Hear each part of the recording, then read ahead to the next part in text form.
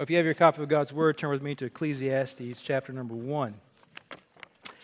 Ecclesiastes chapter number 1.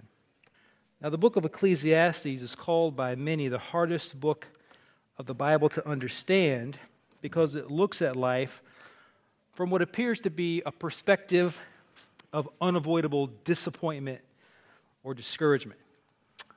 But the book, it does capture the problem that people often have in life, and that's the big question: what's the point of it all? What's the point? What's the reason for this? Do you remember that old commercial? I think it may have been for Pepsi back in the day. And the guy, he would say, was supposed to be an actor, and he would say, "What's my motivation? What's my motivation? What's my motivation for taking part here? What am I supposed to be saying about this?" And you may come to a place in your life, maybe not now, maybe you've already had this happen to you where you had to figure out what your purpose was for life. And I'm such a shallow person. I don't think that I've ever really had this is my purpose for life. I'm very shallow. I mean, if I can drink coffee, that seems like my purpose. If I could, do a little fishing, that seems like my purpose. I'm not a very deep thinker. I have had some friends who are very deep, introspective people, and they find themes in movies that I don't see. Mitchell was at the house over the weekend for the holiday. He had to go back to college this morning. But Mitchell, he's my polar opposite in so many ways. He's listening to music, and he was listening to some very slow, beautiful music, and I said, I just don't get that. I mean, if it's not, really loud and really fast and kind of hurts the ears, I don't really go along with it because I'm just so shallow. And so I haven't really had this moment in my life where I thought, what's the reason for my reason for existence? Now, at some point, people will need some reason to go on, some reason to live for. I mean, what I'm saying to you is I don't know that I've hit the spot where I had to find a new reason to go on. Because, to be honest with you, my life has been pretty good so far. Pretty good. I married young, married well above well above myself. I was raised by Christian parents who loved me, and I didn't see a lot of difficulties that they saw in their lives because they were raised in different kinds of families. My life has been pretty good, and I haven't really had to look for that deeper meaning to go on. And you say, well, the reason why my life has gone really well so far, I wouldn't say is because I've been an active participant in making my life go well. Because to be honest with you, I don't know how I got to where I am. I didn't take a bunch of steps that got me to here. It was just I believe in the sovereignty of God over all things, and I say, well, I think this is the Lord's lot for my life. And you say, well, He loves you more than me. I don't think so. Because I think when I get to heaven, the amount of my rewards are going to be very small compared to some of what you guys have gone through, because my struggles have not been as severe as yours. I hope you understand what I'm saying about that. So, at some point, though, people usually look for a reason to go on, a reason to live for. Now, I have a friend who has been in ministry in Greenland now for about 20 years. He went to Greenland to be a missionary. There's only 57,000 people on the island of Greenland. And so right now they're in the winter time over there, and things are getting cold, but not too bad. But by January, February, the island will be all completely frozen in, and there'll be fewer and fewer things to buy off the shelf. Now, in Greenland, even though there's only 57,000 people on the island, they have the highest suicide rate per capita in the world, mostly amongst teenagers, because it looks like there's not a lot going on in Greenland. Your chances of getting a really good education and getting a good job in Greenland are pretty low. And so because there's no real motivation for them to try to go forward or advance themselves, they turn to other things for satisfaction, and they're disappointed in those things. Many people find themselves ensnared by hopelessness, and so they turn to various forms of substance abuse and high-risk lifestyles to find something to make life worth living. That little that little burst of excitement or adrenaline that makes it all worthwhile. Now, no one is immune to this kind of thing. Famous author and outdoorsman Ernest Hemingway, who I guess he had a house here in our area and over on Lake Michigan somewheres. Ernest Hemingway, if you read his biography written by one of his, I think it's his brother, will tell you that he took his life at age 61 because he was depressed and he was in bad health. He was a libertine, an Epicurean, you might say. He found a lot of joy in his life, in living and drinking and sport and women. A lot of pleasure there, but when he got to be 61, having very high blood pressure, his health starts to decline. He can't do what he used to do, and so all his sources of pleasure that he had for his life are now gone. What's the point now? What's the point in going on? This is a problem preachers have sometimes. Sometimes when a preacher has to get out of the ministry or can't preach anymore or retires, they really struggle because the thing that makes a preacher the most happy is, guess what? Is the act of preaching. And then when you can't do that anymore, you say, well, what's my reason for being here? There's a pastor from Bridgeport, Michigan, down by Saginaw. I think that's where Bridgeport's at. And he just recently had his whole voice-making apparatus removed because he got cancer, And he had a little bit of it taken out and then a little more. And now he can't talk at all. He's made his whole, I think he's 69 or 70 years old. But now he can't do anymore what he's been doing his whole life. And I've thought about that. What do you do? What do you do? What are you going to do when you can't fish anymore? What are you going to do when you can't? One of my deacons in Texas one time, he told me, we were talking about losing your senses. And I said, I'd hate to lose my sense of sight. I could handle going deaf, I think. And I think I could handle losing my sense of sight. He'd say, well, I think the worst would be to lose your sense of taste. No, I haven't lost my sense of taste. But I can't imagine a life without tasting anything, because I've tasted some really good things. My mouth still has coffee taste right now. And over the holiday, I tasted apple pie and that honey glazed ham and green bean casserole, cranberry sauce, cranberry from a can, the only way it should be served. Open the can, flop it in the bowl, cut the ridges. That's my preferred method. So people often lose their motivation for living. Where am I going to find some joy at? The most notable celebrity death of my lifetime was Kurt Cobain, the founder and lead singer for Nirvana.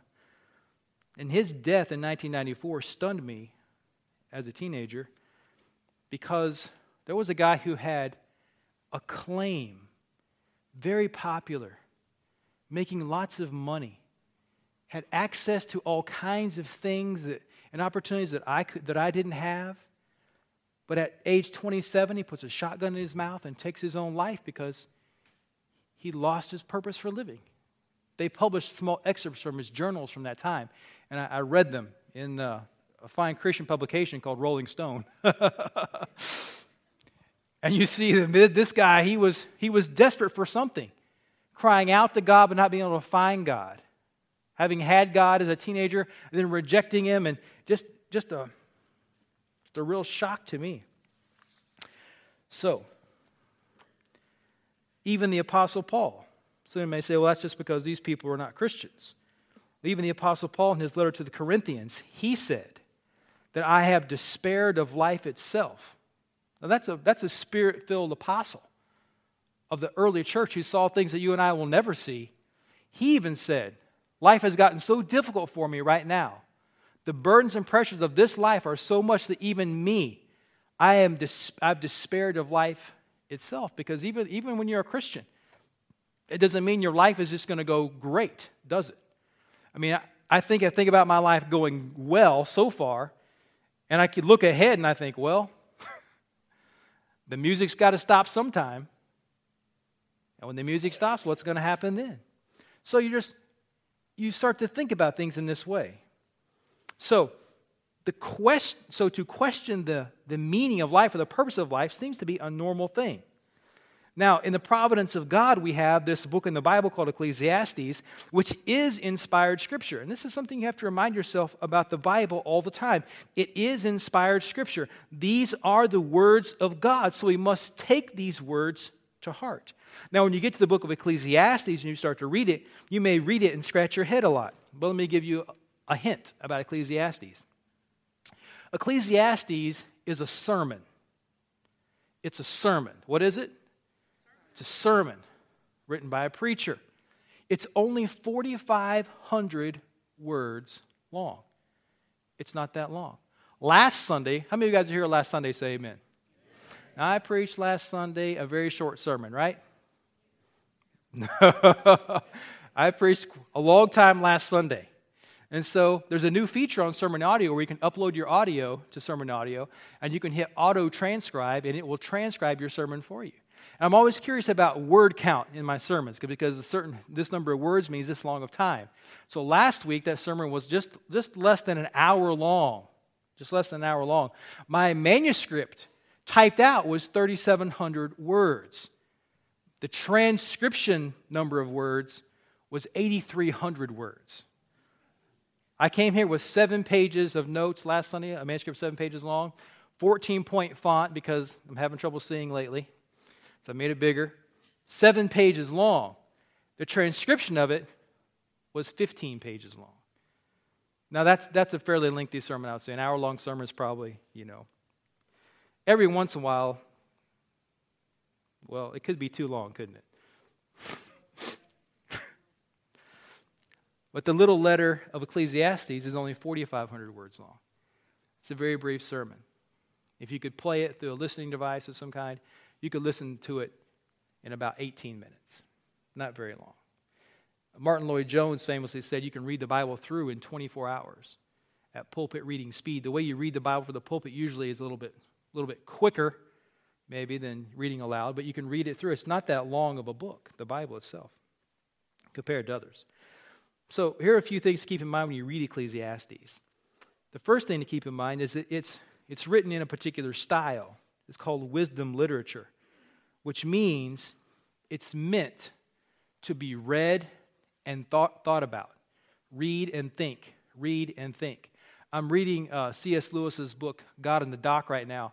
And when I'm reading that, and sometimes I find myself going into skim mode. You guys ever skim over something? Just looking for key words or key phrases. You're skimming because you got a lot of reading to do. And I find myself going into skim mode. I say, Terry, stop. You need to slow down and read and think. Rehearse those words in your mind. Think about them more carefully because they're important things that are being said there. And so when you read Ecclesiastes, you need to read it like God's wisdom literature. This is inspired scripture. We need to read it and to think. A second thing is to read it with a unified message. It has basically a single point, and it's this: life with God can be both good and bad, but it can be finally eternally good. Because Christians, we live now and we live later. We live now and we live later. Every person you know who is a Christian who has died, who has passed away, who's entered into eternity is alive. They are just as alive as you and I are today. In fact, one theologian says, people who are dead in Christ, they are more alive than you and I are today. They're more alive. Based on the idea that they're more aware. They have a better picture of how things are. So life with God can be both good and bad, but it will finally end with eternal good. And kind of the second part of that unified message is that life without God can also be, guess what? Good and bad. If you tell somebody if you need to become a Christian, your life will be better, there's some people you'll say that to who will laugh at you because their life is going so great. Life without God can be both good and bad, but it will eternally, finally be all bad because you're going to meet God in a negative status. If you meet God on a negative status, you're not going to enjoy what comes next. So the third key to reading Ecclesiastes is to read it with a better understanding of things. Because we don't live under the old covenant We live under the new covenant. And the resurrection of Jesus Christ has made the world that we live in very different. The new covenant has come. We have the indwelling work of the Holy Spirit, and we see things in a different way. We who are Christians are not living to win God's favor or to win God's satisfaction. We as Christians are living under the perpetual smile of God, which has been won for us by Jesus Christ. Remember Jesus Christ when he was baptized by John the Baptist? Now this is a big moment in the New Testament. Jesus comes and John the Baptist is there. He's preaching and proclaiming the gospel of the kingdom. And John sees Jesus and he says, "Behold, the Lamb of God that takes away the sin of the world." And Jesus comes to John and says, "I need to be baptized by you." And what does John say? John says, No, I need you to baptize me. But Jesus says, "Suffer it to be so to fulfill all righteousness." It's a big question. What does it mean? Suffer it. Why should you be baptized, Jesus? You don't need to be repenting of your sins. You don't need to testify to a new life. You are the Son of God. You're without sin. So what does Jesus mean when he says it has to be this way? Well, in that moment, Jesus in his baptism identifies with sinners. That's what G. Campbell Morgan says. Jesus identifies with sinners. He says, "I am one of you." And he's baptized. Now, because that symbol is so big, he's identifying with sinners, God reacts to that identification. Because as Jesus comes up out of the water, the Holy Spirit descends upon Christ, and then a voice from heaven says something. And what does that voice from heaven say? "This is my beloved Son, in whom I am well pleased." So Jesus is saying, I'm identifying with sinners. He's going through the baptism that all sinners receive. And then as he comes up out of the water, the Father says, "This boy is not a sinner. He is my beloved Son. He's in a positive status with me. He doesn't need this to be right with me. He's already right with me." Now, my friends, when you put your faith and trust in Jesus Christ, God the Father declares you just before Him, and He imputes to you His own righteousness or the righteousness of Jesus Christ, and then you live the rest of your life as a believer with God the Father looking at you and saying, "This is my beloved Son. This is my beloved daughter in whom I am well pleased," because God is completely pleased with you through the imputation of Christ's righteousness to you. This is so we live in the new covenant. This is a new covenant promise. Is those who put their faith in Christ are just. Romans 8:33. Who can lay anything to the charge of God's elect? It is God that justifieth. It is God that has declared you innocent. So, we live with a better understanding. So when you read Ecclesiastes, you may say, "Well, man, this just really stinks. I'm not going to make it." Well, you read it differently because we're in the new covenant. Now, let's start with who is giving us this sermon in verse number 1. It says, "The words of the preacher, the son of David, king in Jerusalem." All the old scholars say the writer of Ecclesiastes is Solomon. All the new scholars, all the new writers say it is anybody but Solomon. Which is kind of annoying sometimes because there's great diversity. Because here's what's going to happen. The old scholars said it was written by who? Solomon. New writers say written by who? Anybody but Solomon. You wait 20 more years, guess what the new scholars will be saying? Solomon wrote it. This is the way it's been going. The Gospel of Mark is a good example of that. For 200 years, they said that Matthew was the first gospel written. And then, 19th century, 20th century, everybody changes and says, no, Mark was written first. But now, all the accepted scholarship is saying, guess what? Matthew is first. So you see these cycles that take place. Now, the new scholars may be quick to say, well, verse number 1 doesn't say Solomon. It says the words of the preacher, the son of David, king in Jerusalem. So it doesn't say Solomon. And David had lots of sons, so it could have been one of his sons. Then you have this word preacher here, which some people don't care for that translation. They prefer to say collector, the collector, Kohalath. Now, this person who they say is anonymously named as Koheloth, they say, well, this is who wrote it. And maybe it's like the book of Hebrews. Now, who wrote the book of Hebrews? Let's ask Jim Ackerman because he knows. Bruce. You guys remember the Apostle Bruce? That's just Jim's way of saying that we don't know who wrote Hebrews. Dr. Al Mohler, he says, God didn't tell us who wrote Hebrews because it doesn't matter who wrote Hebrews, and God doesn't want us to spend a lot of time worrying about stuff the Bible doesn't say. Now, that's probably a good rule of thumb for us all, right? So, but this term preacher here is striking because the underlying word is koheleth, which can be translated collector. Now, a preacher is a collector. A preacher is a collector of wisdom, a collector of ideas, a collector of stories, and a collector of jokes. He doesn't do this for his own personal gain or to make his brain fat and juicy.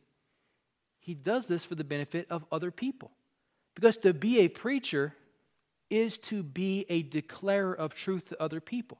You want other people not to learn what you know, but to help other people know what God wants them to know.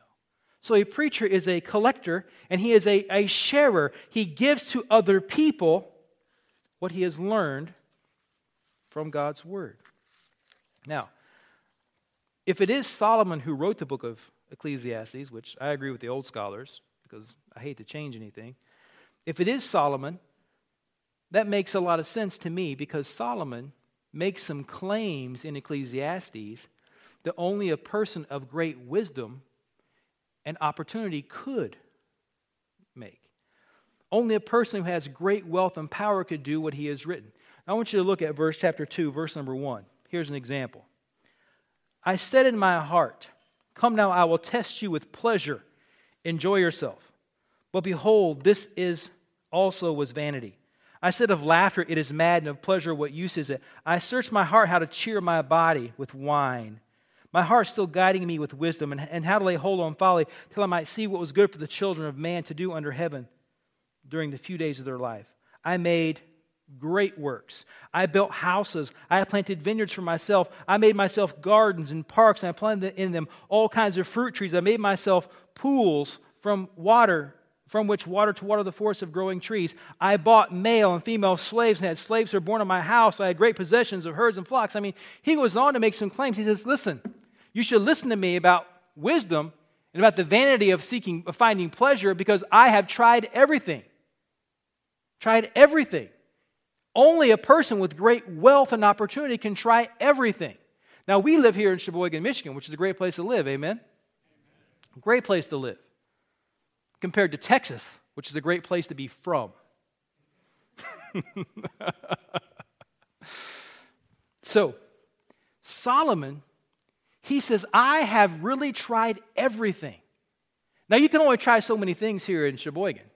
Now, you're going to be limited by where you are in the world, and you're going to be limited by your pocketbook, right? But Solomon, he has no limits. And don't forget the fact that he is a king.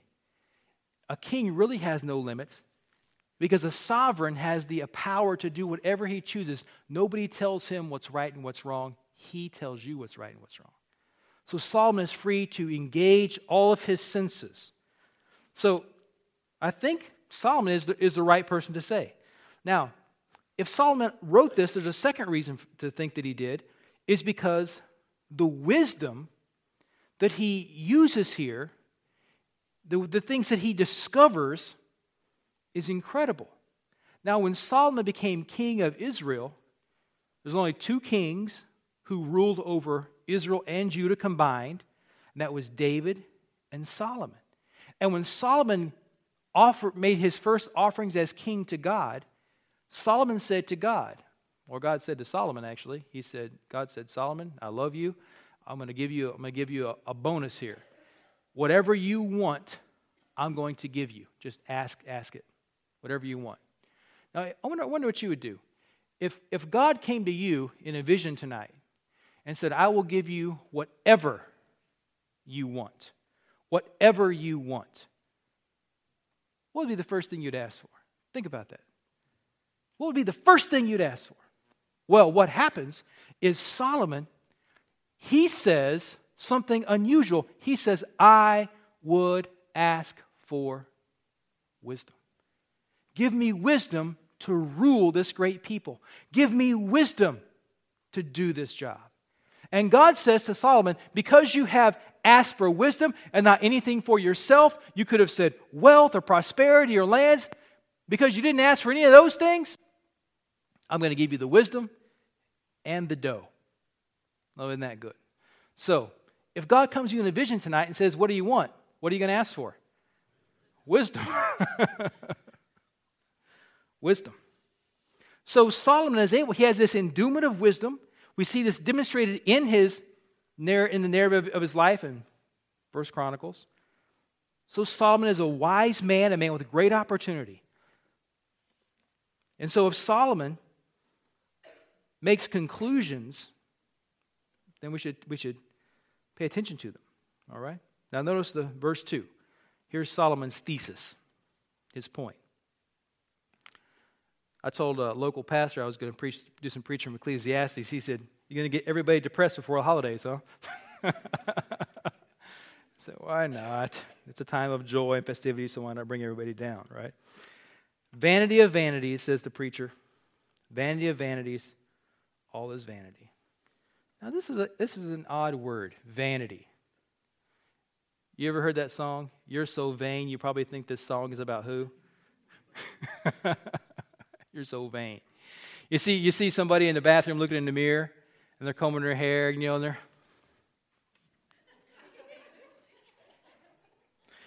What do you say about a person like that? Kind of vain.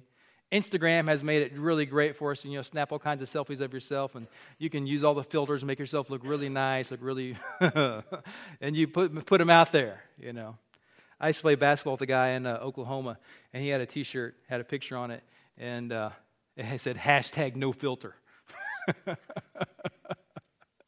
It was a picture of himself. That was the funniest part. How many people have a T-shirt with their own face on it? You know what I'm saying? It was just so funny to see.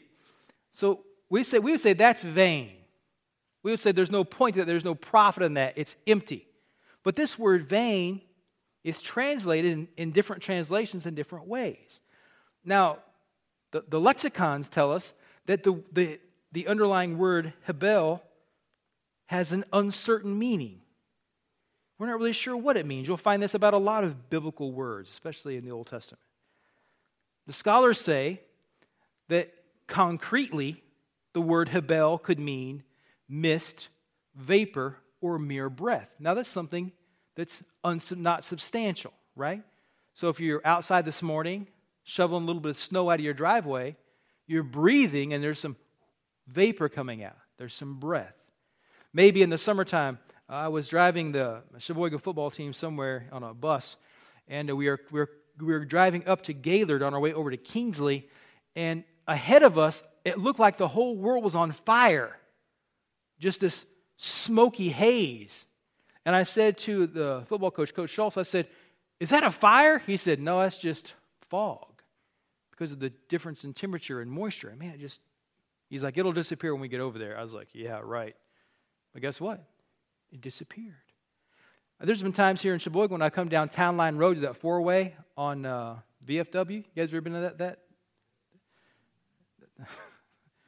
When you get to that four-way, I've been there in the fog, and you can't see that house across the corner over there.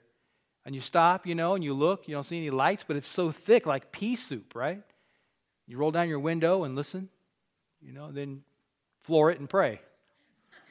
But it's not like that all the time. Sometimes it's really clear. So that's one way of thinking about vanity. It's something that's misty, vapor, something there but won't be there long. Then there's an abstract meaning, which could be translated that fleeting, elusive, or mysterious. One scholar from the Old Testament, one Old Testament scholar says that hebel here should be translated enigmatic. Enigma. Enigmatic, says the preacher. It's all enigmatic. Now that's cut and dried, isn't it? It's a puzzle, a riddle, an enigma, something to try to figure out. It's all a mystery, a puzzle. So we could say that life is then a mystery. It's a puzzle. It's something that's hard to figure out. And we know that to be true because life can be a conundrum, can't it? Life can really cause us to go, what is going on here? We have that old fable. Remember Aesop's fables? The tortoise and the hare? And they have a race. Who's going to win? Well, who would naturally win between a turtle and a hare, a rabbit? Well, everybody says, the rabbit. And that's what it shows us, that the race is not always to the swift. The best team doesn't always win, like yesterday.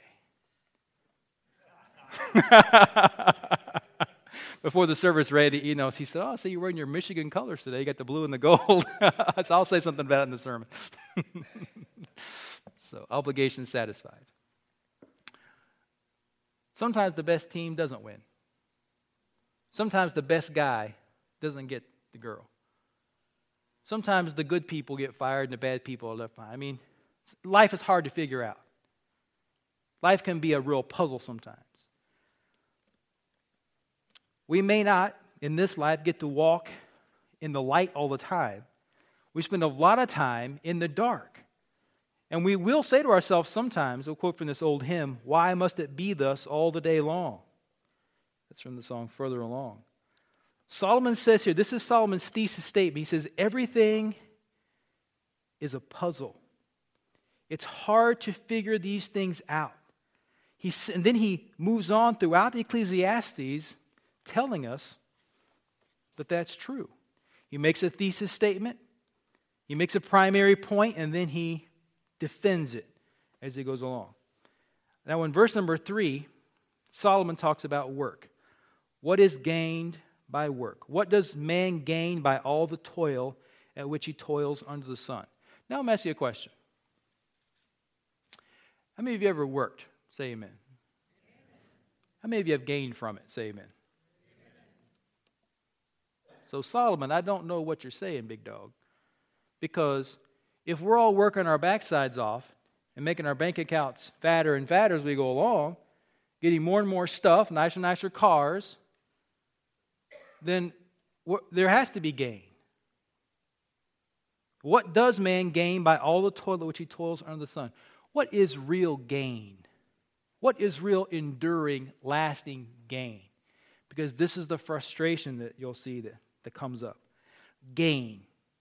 He makes this statement, gain, because every generation actually does the same stuff. Because no gain is permanent. It's always temporary. You always have to go back and do it again. You build a nice, beautiful home. Build a nice house. Eventually, you're going to have to do something to it. You're going to have to maybe put a roof on it. You may have to level it. My mother-in-law, bless her heart, she's been plagued with foundation problems for the last 25 or 30 years in this little house she has in Arkansas. She's had that house leveled, re-leveled, and leveled again. I mean, you got a slab house and the foundation gets all out of whack. I mean, it wreaks havoc with your plumbing and all kinds of stuff. So even though you may have something substantial, let's say you got an old car. Maybe you got yourself a, 1976 Gremlin. Classic beauty. Get yourself an old car. Maybe you got yourself a brand new car. And you bring it up here to northern Michigan. Start riding these here roads. What's going to happen to that beautiful thing? I bought Leslie a car a couple years ago, and now Lacey's driving the same car. And I remember looking at it and thought, this car is not rusted too bad. The muffler was really loud. Wah! And we kept it that way for a while, that way I know where she was. Here, all over town. And, but But the first time I jacked that car up to get underneath it to do something, I was like, whoa. I should have looked under this car when I bought it. Very rusty underneath. Brake lines have rusted. I mean, all kinds of stuff wrong with that car, you know. Anyway, your gains are always temporary. Every generation usually has to redo the work of the previous generation. Sometimes the coming generation replaces completely what the next one built because what they are going to do is going to be better. Each generation outperforms the next so that and does it so completely that the previous generations are always forgotten. Now, I'm a kind of at an odd age, I guess, or position in life where I remember when Tom Brokaw wrote the book, The Greatest Generation. You guys remember that? The World War II generation, which launched America forward in huge ways, went to war, incredible things that those people did. Now that generation is passing away. I don't think there are that many World War II veterans left in the nation. But I don't think that my kids really fathom or understand what that generation achieved. And their kids, it's just going to be a blip on the screen. They're not going to think about it at all. All over America, in little towns like ours, just like right down here on Western Avenue, at the corner of Western and Court, right there on the right, there's a memorial to the soldiers, to veterans. People just drive past it all the time. I've never stopped to look at it. There's no names of any of my kinfolk there. Maybe if there were, it would be different. But the generations, things fade away. I play basketball every Tuesday and Thursday at the Sheboygan Rec Center. And right as you walk up to it, you guys ever been to the rec center? It's such a neat old place. It reminds me of working out at Mickey's gym in Rocky. That's the vibe it gives off. But right there in the front yard, there's a sign. And it says Rec Center. And there's a name on it. And I'm going to say the name. I don't know if I can say it right. It's Pete Kendryorski. Pete Kendryorski. Now, that's a name. I've seen that name. Every Tuesday and Thursday. I have no idea who it is. But somebody does. But it looks like that building was actually maybe built the year I was born, 1978, if that's the date that's there. But that guy's memory has passed out of my mind. I've never asked anybody at the rec center who it was. Maybe you know who it was. I don't. The same way with, you see this name around town a lot. Gordon Turner. I don't know when he died. He was around here a long time. I think Pastor Curry gave me a couple little books, The History of Sheboygan, that way I know what I'm dealing with. And in that book, I read about Gordon Turner. He had a little bit in there about himself. And I thought, and I know who he is. Came up here in the newspaper business, a single guy, and then he fell in love and stayed here. There's all kinds of these things. How many of you guys own a snowblower? I got one. Did you know, according to this little history book I got in my office, the snowblower, guess where it was invented? Guess? Sheboygan, Michigan. Mind blower. How come you guys don't know that? Because his snowblower has been superseded. Because our snowblowers have auto suck and auto blow. What's it called? Two-stage.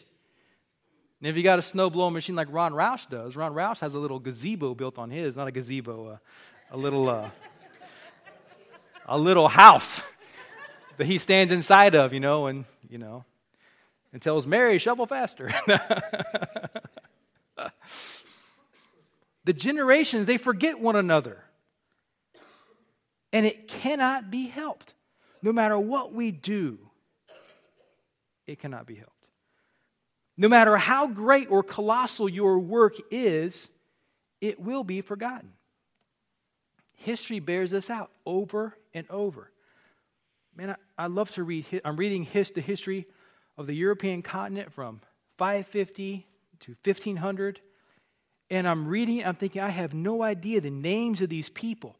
I wasn't a history major, but just, you realize there's so much I don't know. Then while I'm reading about the history of Europe, I'm thinking about how little I know of the history of Africa in the same period. And I ask myself, is there a history of Africa from the same period that I could read? I know very little about the history of Russia. All I know is that Russia is the sworn enemy of all Americans. Because I grew up in the 80s. Remember? The Iron Curtain, the CCP, Ivan Drago.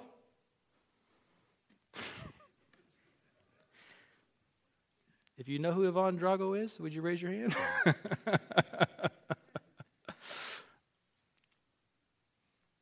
History just shows us people forget. And no matter what you do or what I do, we're probably going to wind up forgotten as well. And this leads to futility. Sometimes this possesses people with such, grips people so severely, that they'll say, well, I'm going to do something to leave my mark. And so they're going to do something. Some people try to do something really good. Other people try to do something really bad, just to burn their name into the memories of others. But over time, they're forgotten. Now, the preacher goes on to tell us here that the thing that endures is not man, but it's creation. Verse 4, a generation goes, a generation comes, but the earth remains forever. The sun rises, the sun goes down, and hastens to the place where it rises. The wind blows to the south and goes around to the north. Round and round goes the wind on its circuits. The wind returns. All streams run to the sea, but the sea is not full. To the place where the streams flow, there they flow again. All things are full of weariness. A man cannot utter it. The eye is not satisfied with seeing, nor the ear filled with hearing.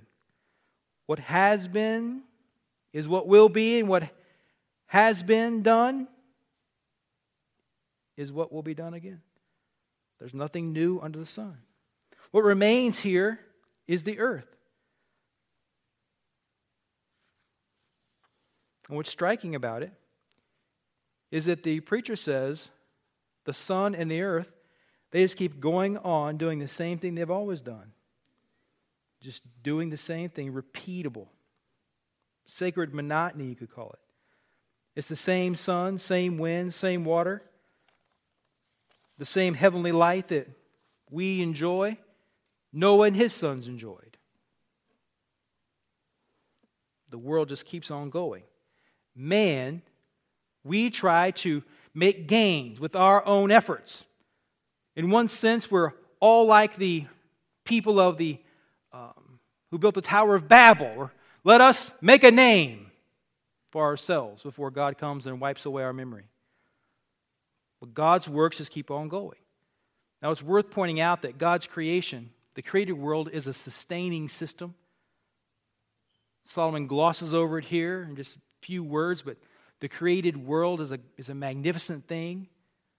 In creation, God has created a fabulous machine that's been encoded with laws that still provide us with incredible and fascinating fields of study. God's world is a marvel to think about. And then in verse number 8, he talks about this weariness. We're trying to make gains.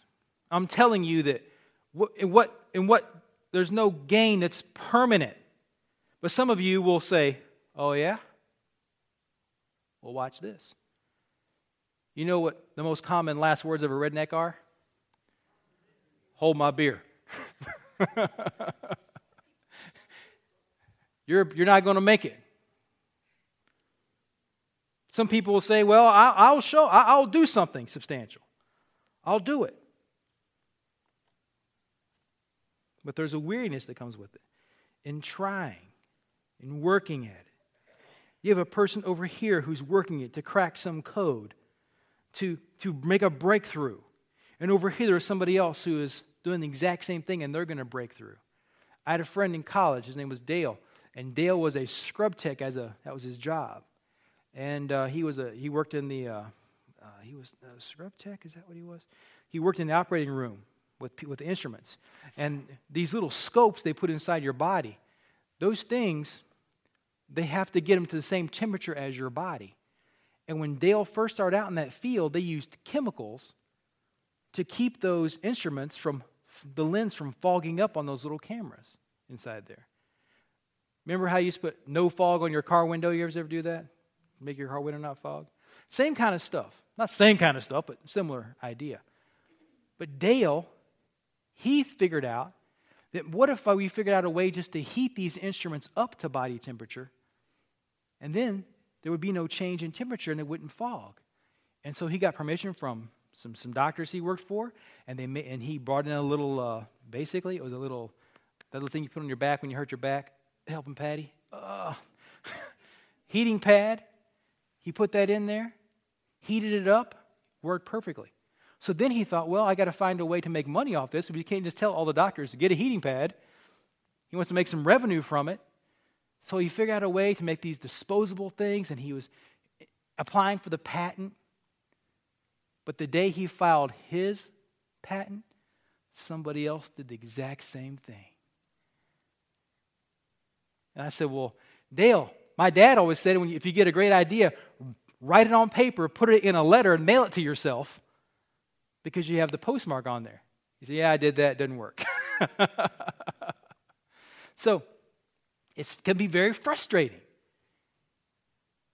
Very frustrating. There's a weariness.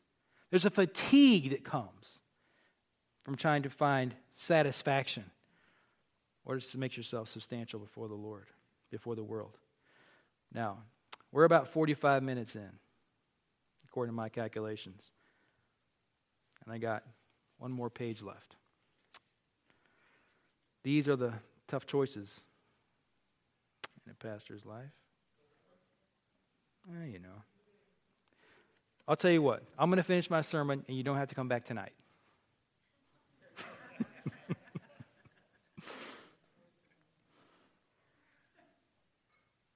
He says in verse 8, the eye is not satisfied with seeing, nor the ear filled with hearing.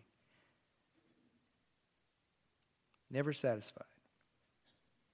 Always in pursuit of something to give us more meaning, new beauties, new sounds.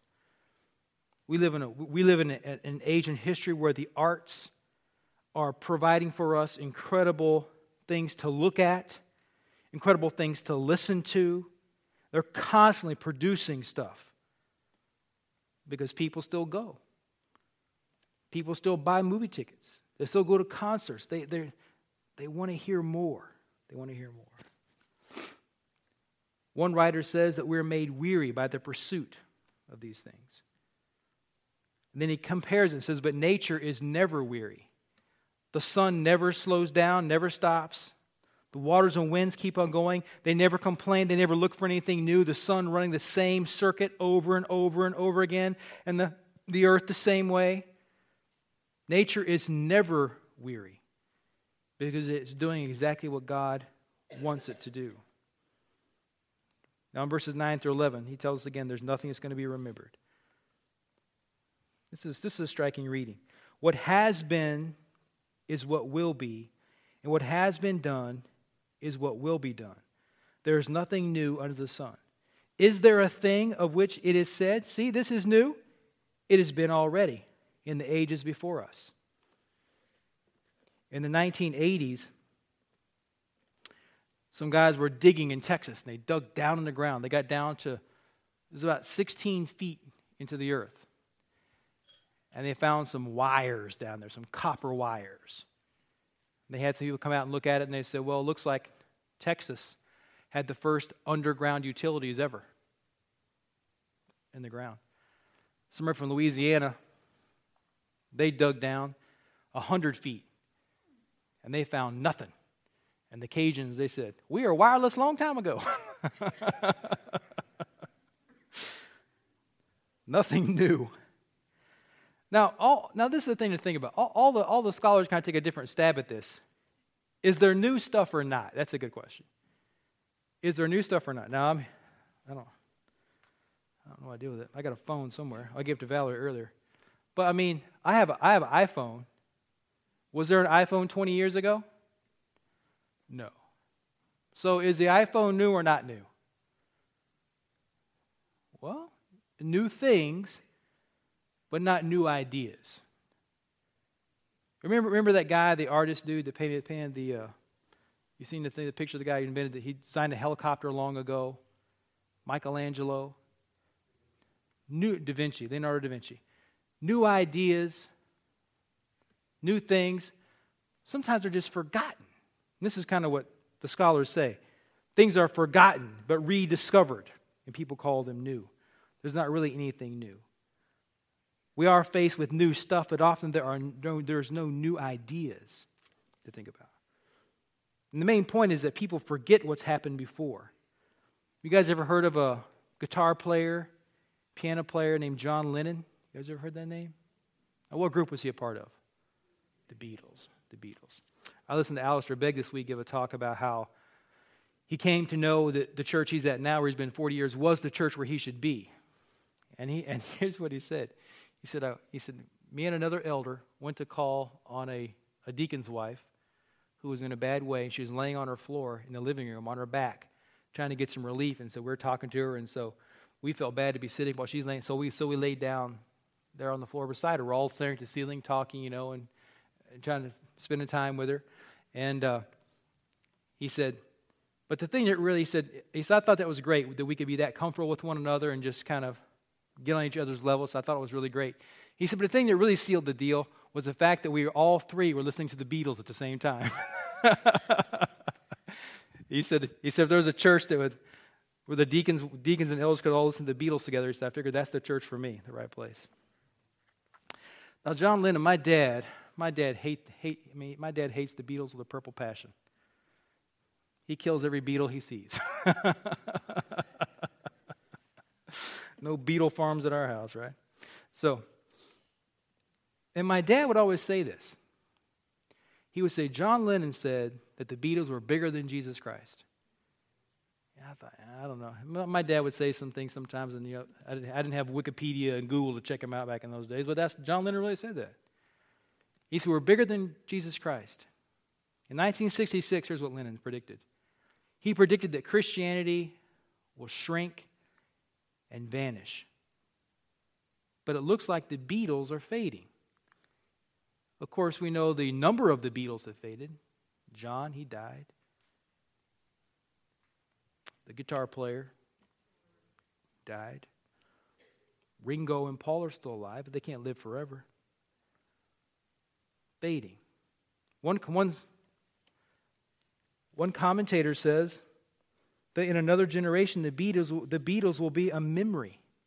A memory. It's hard to think about that, but be a memory. It'll be a memory. Then he goes on to say, imagine there's no Lennon. It's easy if you try.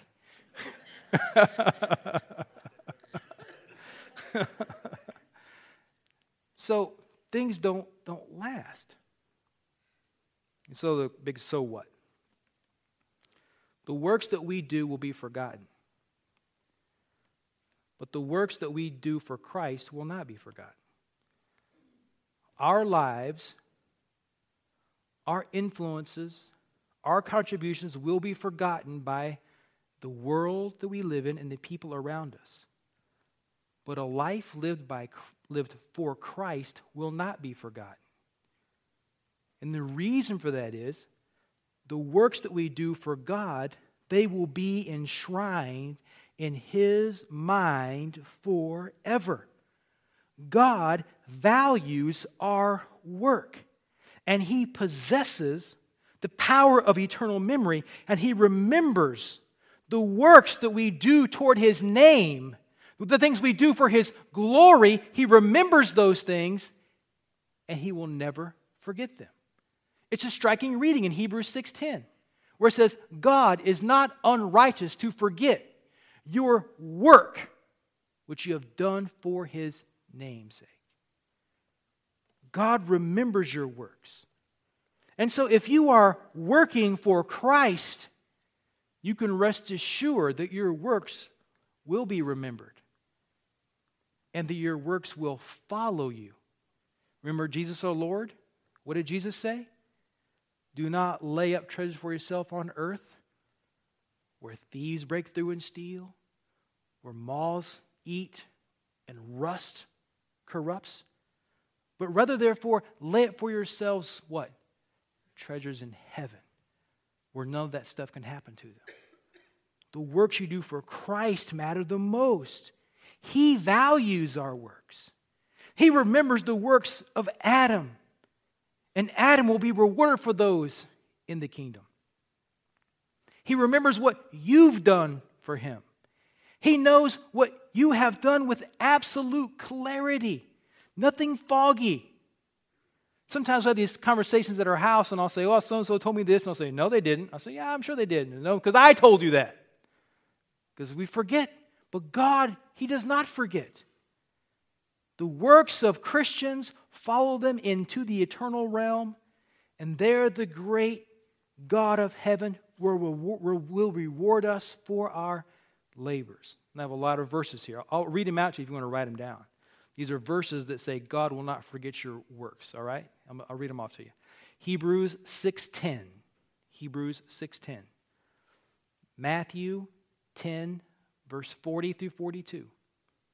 Matthew 10, 40 through 42. Proverbs 19:17. Proverbs 19:17. Isaiah 44:21. Isaiah 44:21. And 49:14-16. And Malachi 3:16. Isaiah 44, 49, Malachi 3. God does not forget.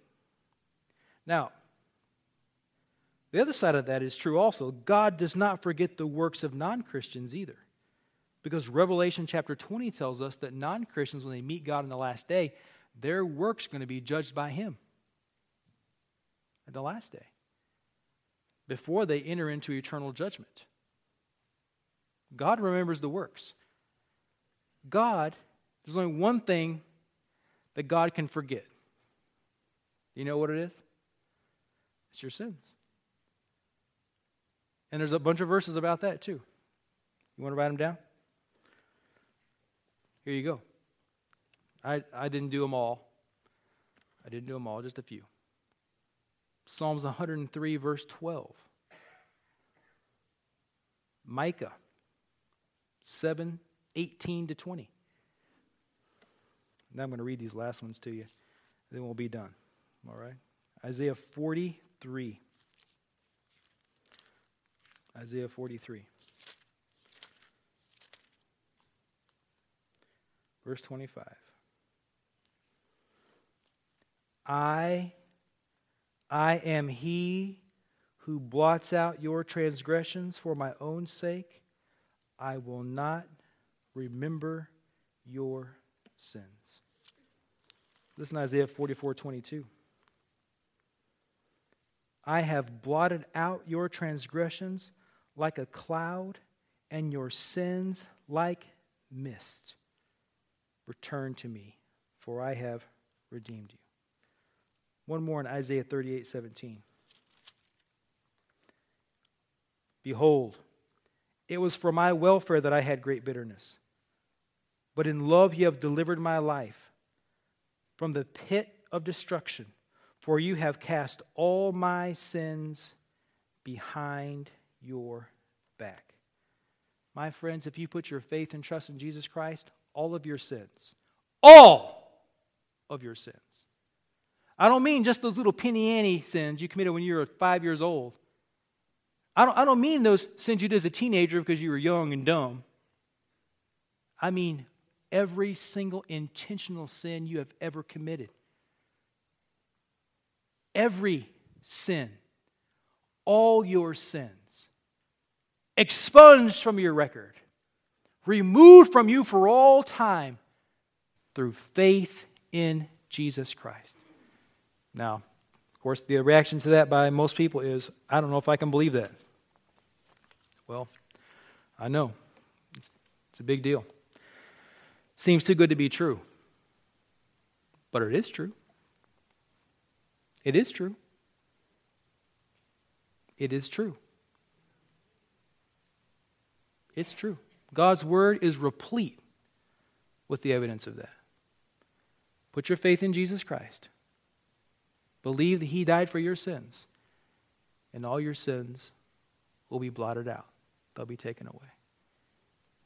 And it gets better, because the Holy Spirit takes up residence within inside of you. You have a present, persistent, personal comforter. And then when this wretched, rotten life is over, when the winter of our existence has passed, into the happy land, into heaven's glorious place. Not one word about snow in heaven. Let's pray together.